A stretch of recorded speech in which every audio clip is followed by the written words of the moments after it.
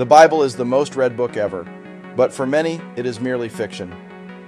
Join our conversations as we connect the dots to reveal that the story of the Bible is not only true, it's better than fiction.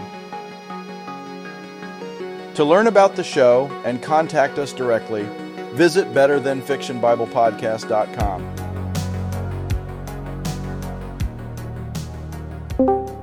Welcome back, listener, to the Better Than Fiction Bible Podcast, and welcome back to me, Gandalf. It's been a while. Missed myself. Yeah. Good to have you back, buddy. Yeah, we missed you too, G-Man. You know how, like, back in the day when you used to have the summer vacation and you would be out of school for a few months and then you come back and realize that you've completely forgotten long division? And then, like, the first few months of the semester are just you trying to relearn what you Everything did you before. Forgot over the summer. That's how I feel now. It's like, man, how do I podcast? How do I do this? Well, you've still been producing from the shadows, pulling the strings and whatnot. Yes. We are now terrified because last night Gandalf sent us what would you call it? Like deep fake footage of us? I sent AI synthesized audio of these guys reading Genesis 1. In fact, you know what? Right now, Gandalf, splice in that footage. Splice in that sound. Let the audience hear it for a second. In the beginning, God created the heavens and the earth. The earth was without form and void, and darkness was over the face of the deep. And the Spirit of God was hovering over the face of the waters. And God said, "Let there be light." And there was light. And God saw that the light was good, and God separated the light from the darkness. God called the light day, and the darkness he called night. And there was evening, and there was morning the first day. And God said, "Let there be an expanse in the midst of the waters, and let it separate the waters from the waters." And God made the expanse and separated the waters which were under the expanse from the waters which were above the expanse. And it was so. My AI sounded the least realistic, and Gandalf's like, that's because I only gave it 40 seconds of footage to work with. Matt's and yours sounded, it had more footage to work with. This is terrifying. Haley's going to be listening to this podcast eventually in her 60s and not realize it's not me. That's the thing. Listener, I want you to be on guard. I want you to guard your heart and have discernment, because one of these days I will attempt to have a fully synthesized episode of the podcast. An AI episode. Terrifying. Where we don't have to do anything. And we were all that much closer to being killed by a Terminator. But do two things for me, listener. One, I would love to hear from you about which of those three samples you just heard, which of those sounded the most convincing. And then number two, I would love it if you subscribed to the Better Than Fiction Bible Podcast. We have a ton of new listeners have come in. Ironically, since I have been off the show, we had a dramatic increase in the number of listeners, and so that's how Matt and I feel like when we're out of the pulpit and it's like a really high attendance day. So there's a bunch of you. If our previous metrics have anything to tell us, is that a bunch of you are not subscribed. That you're willing to listen, but you're not willing to hit the subscribe button. So please go ahead and do that. Hit like, subscribe, check box, heart, smiley face, I don't know, whatever it looks like on your platform of choice. And that really helps us out. And it helps you out by getting a notification every Tuesday morning. So with all that being said, where are we going to be today? We're back in Genesis 22. I might have known. You thought we'd knock it out last week's episode. You know, I told Matt this last night. Someone said they enjoyed the episode. And I was like, I talked way too much. I said the best metaphor for the last episode that I can think of is we took our kids to Disney a few weeks ago, right? And Haley and I had a great time, but we were there for the kids. And so last episode, like, I assume Matt had a good time, but Matt's like, I'm here for the kids. Just let Nathan talk about Genesis 22. Let him get it all out of his system, and we can go back to doing what we're Yeah, you did a good job with it, man. I enjoyed the episode. I enjoyed listening. Like, as someone who was not there, and I was just enjoying as though I was a member of the audience, I did enjoy it. It was good. I will add that this week's discussion of Genesis 22, because I think this is actually the first time we collectively are talking about Genesis 22. Isn't that right? That's correct. That Yeah, sounds that's right. correct. So I was talking to a good friend of mine from Tennessee about the episode, and he pointed this out to me, and I just totally did not catch that when we were reading through, of taking the Hebrews 11 that Abraham reasoned that God could raise him from the dead. And he pointed out in Genesis 22 and verse number 6, and what it says there. And it says, and Abraham took the wood of the burnt offering and laid it on Isaac his son, and he took in his hand the fire and the knife, so they went both of them together. Abraham was not just killing his son, he was burning him to ash. And, and that's what we find. That's what we find later in the Old Testament with child sacrifice. Right. This is the belief that God is going to raise my child from the ashes. And so that's where we're going to go today. And anyway, that's kudos to my good buddy Dustin George in Von Orr, Tennessee. But anyway, good stuff, Dustin. Thanks. This also it reminds me. There's an early Christian book debated dating on it. One pretty notable scholar wants to put it in the 60s AD. Most put it in the 90s AD. This is the document known as First Clement, right? Mm-hmm. And in First Clement, in making an illustration within like a sermon context, he appeals to the legend of the phoenix. And I'm like, dude, totally missed it. Just use Abraham and Isaac, right? Yes. Mm. Yes. Mm. Yeah. Hey, for our listeners, remind us of the legend of the phoenix. Oh, just the bird that dies and rises from its own ashes. Right. Also, it's interesting. So we've got dust here. We've got fire here. One thing I want to make mention of, this is the second time in the Bible that this particular word is used for fire. The first time is Genesis 19, when God caused fire to come from heaven. This time, the fire is in the hand of Abraham. Both of them are bringing down a judgment, so to speak. And anyway, I think that's what we're going to talk about today. Like, what's going on here, and what has possibly happened in Abraham's character development between the first fire and the second fire. And there's a perspective, as I mentioned last week in reminding us, that this is not just a conversation amongst three of us, it's a conversation amongst all of us. And we got some stuff from Jenny Gregory. She sent us some feedback. Not only that, not only is she getting the shout out on the show, Gandalf off air elevated her from like super fan status to friend of the podcast. That's right. Friend of the show, Jenny. Yes, that's it. So like that, Matt and I are not allowed to do that because we are mere contributors. Gandalf is the only producer. So right, like he alone can give the Presidential Medal of Freedom of the Better Than Fiction Bible podcast. But that's as close as we can give you, Jenny, to a Congressional Medal of Honor around here. So congratulations. You and Caitlin Flowers are like in this very select company. To help out the audience on the point that Jenny has made, she was speaking about last week's episode, and she says this. She says, I kept going back to his intercession for Sodom and Gomorrah, wondering if he also interceded for Isaac, like that, or just said yes. With Sodom, God said he was going to bring destruction. With Isaac, he didn't say he was going to kill Isaac, but told Abraham to do it. Great catch. So maybe that's a reason Abraham didn't barter for Isaac's life in the same way, because agency was in his hands. Probably he understood it was a test from God, trusted him at another level, as y'all were talking about. Man, this is so interesting. Matt, you and I talked about this, but not within the context of the show. I was teaching on Cain and Abel last night in Bible study. And I said, it's really interesting for me in Scripture, to a go-to Scripture, the wages of sin is death. In Scripture, God warns Adam, right? that the day you eat of this forbidden tree, you're introducing death into creation. Dying, you will begin to die. And yet in Scripture, the first human death is not a life taken by God. It's a life taken by Cain, right?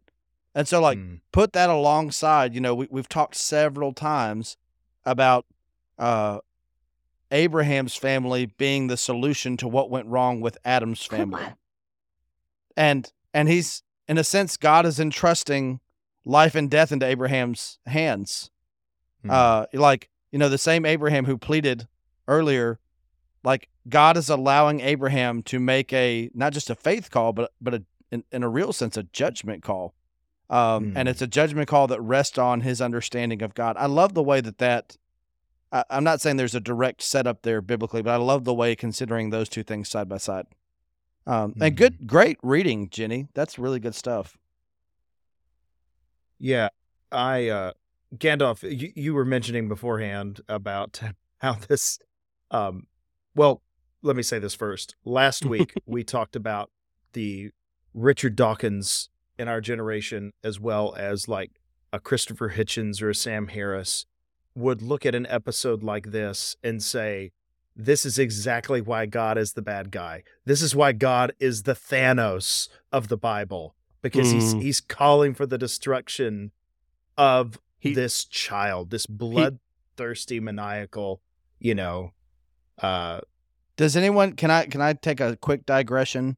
Does anyone feel like Thanos snapping his fingers was a ripoff of Kung Fu Panda, where Po does the whooshy finger hold and says skadoosh? Is that just me? Is that my own? I think my entire worldview just got flipped upside down. Am I isolated on that conspiracy theory island? I'm so sorry. But you're correct, Nathan Van Horn. You do not talk about Lord of the Rings as much as we do. You talk about that. Oh gosh! Pay no attention to that man behind the curtain. But to your point, Matt, this is one of the prime examples of one of the things they point to where what kind of God? Yeah, exactly. Right. Like he's closer to Emperor Palpatine than he is to Santa Claus in these in a lot of these narratives. That reminds me of that stupid clip that Matt shared with. It's the one where with every instance of now this is terrible because this is not what the Bible is setting forth about God, but like Palpatine, it's got like all the instances where he says good, good, like good. It's just so sinister. Like it's awful. The Richard Dawkins of the world want to see Abraham raising the knife and God approving like Palpatine in the background. Good, Abraham, take your knife and your fire. Strike down your son with it. That's what I see.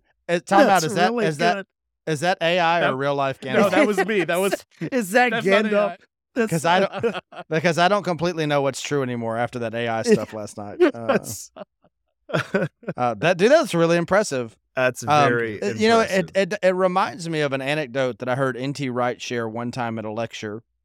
He said that back in the day, I think it was at Oxford, like early in his teaching career, he was a chaplain at Oxford. And, British is the British are pretty post-Christendom on the whole. I think religious participation in Britain is something like 10%. And so he said it was not atypical for freshmen to, I think they had an obligatory meeting with him. And it was not atypical for freshmen to come into his office and say, hey, professor or chaplain, I really appreciate what you're trying to do here, but you have to understand I don't believe in God. And N.T. Wright said he would characteristically respond, oh, really? Tell me more about which God you don't believe in. And it is interesting. I mean, we've talked about this so many times, how people get such different takes, and sometimes in the modern era, such unflattering takes of the God of the Bible, when none of the characters mentioned in the Bible seem to walk away with that in real time. Right. Are Abraham and Richard Dawkins really navigating the same God? Yeah. Or are they reacting to the caricature? Yeah. Well, that's Dawkins is, yeah. Well, certainly.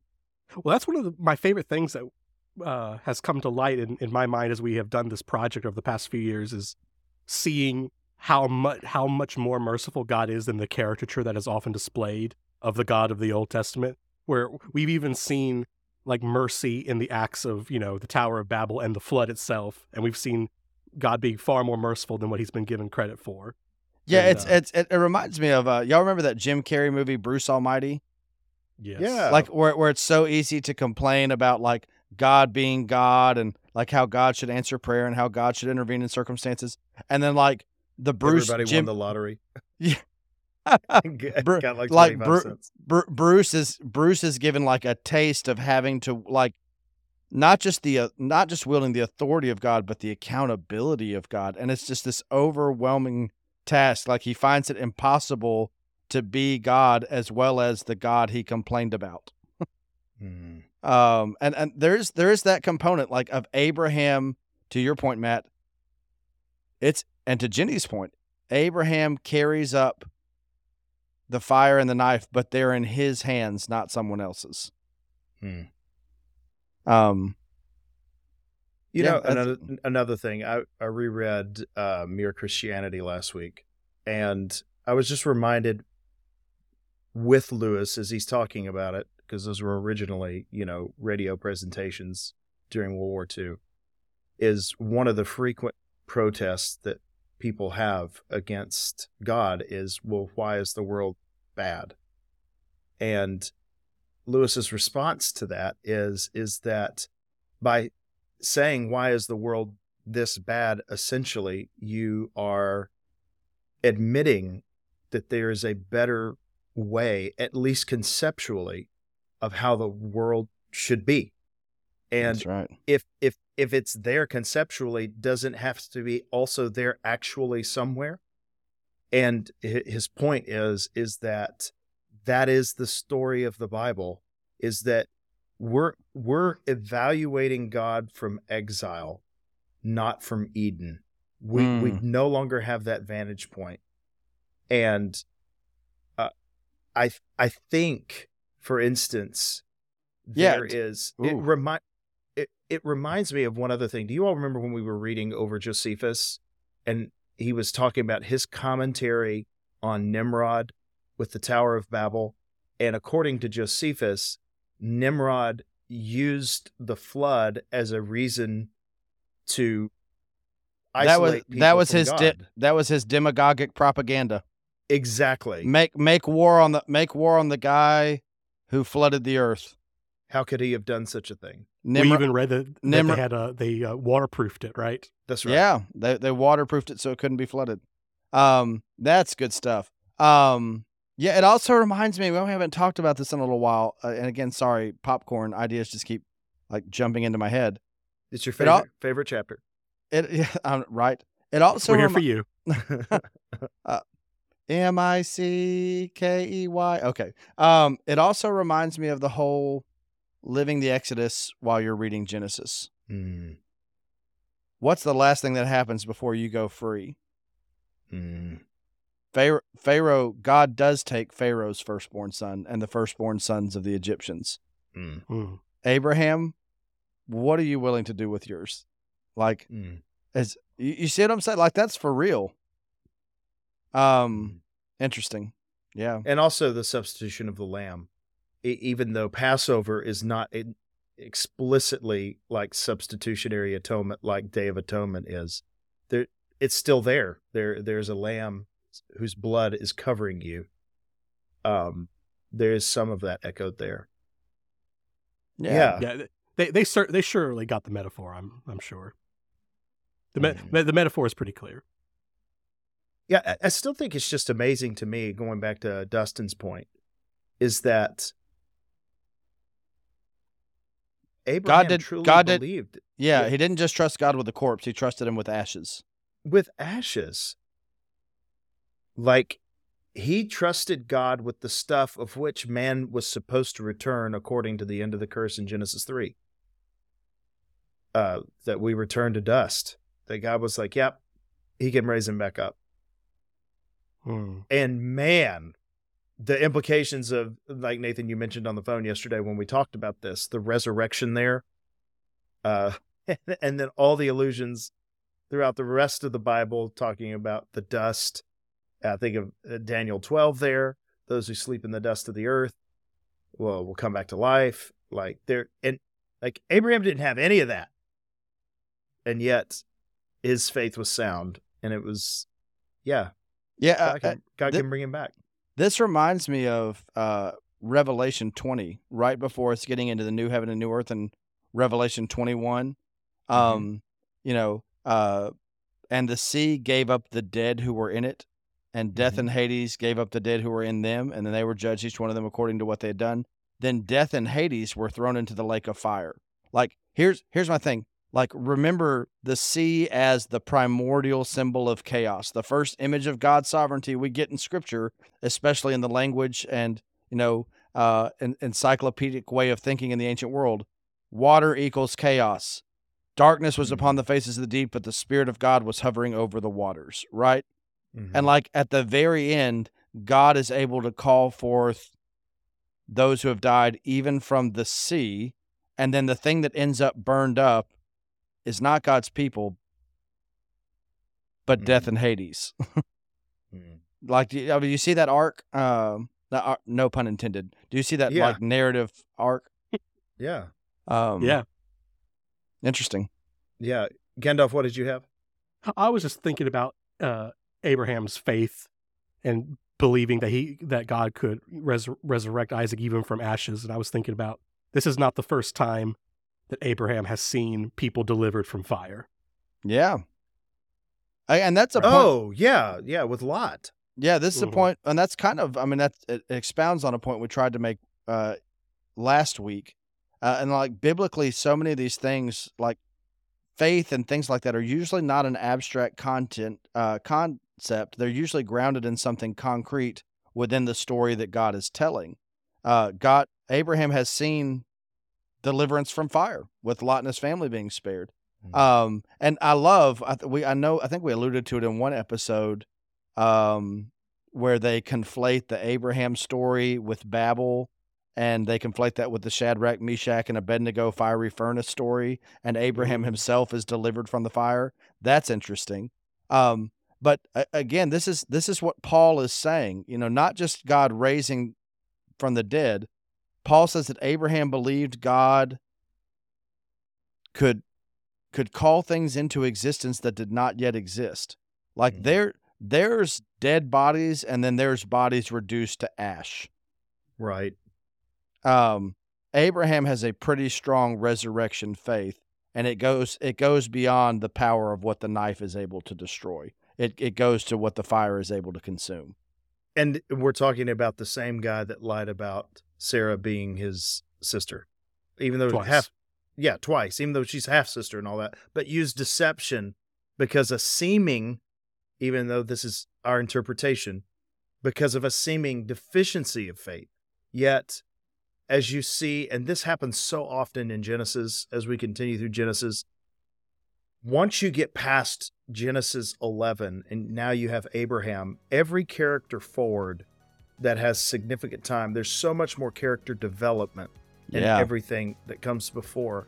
And we'll get to see this development of not just the character as the person, as the story, but the character as such as the inward character, the heart of who these people are.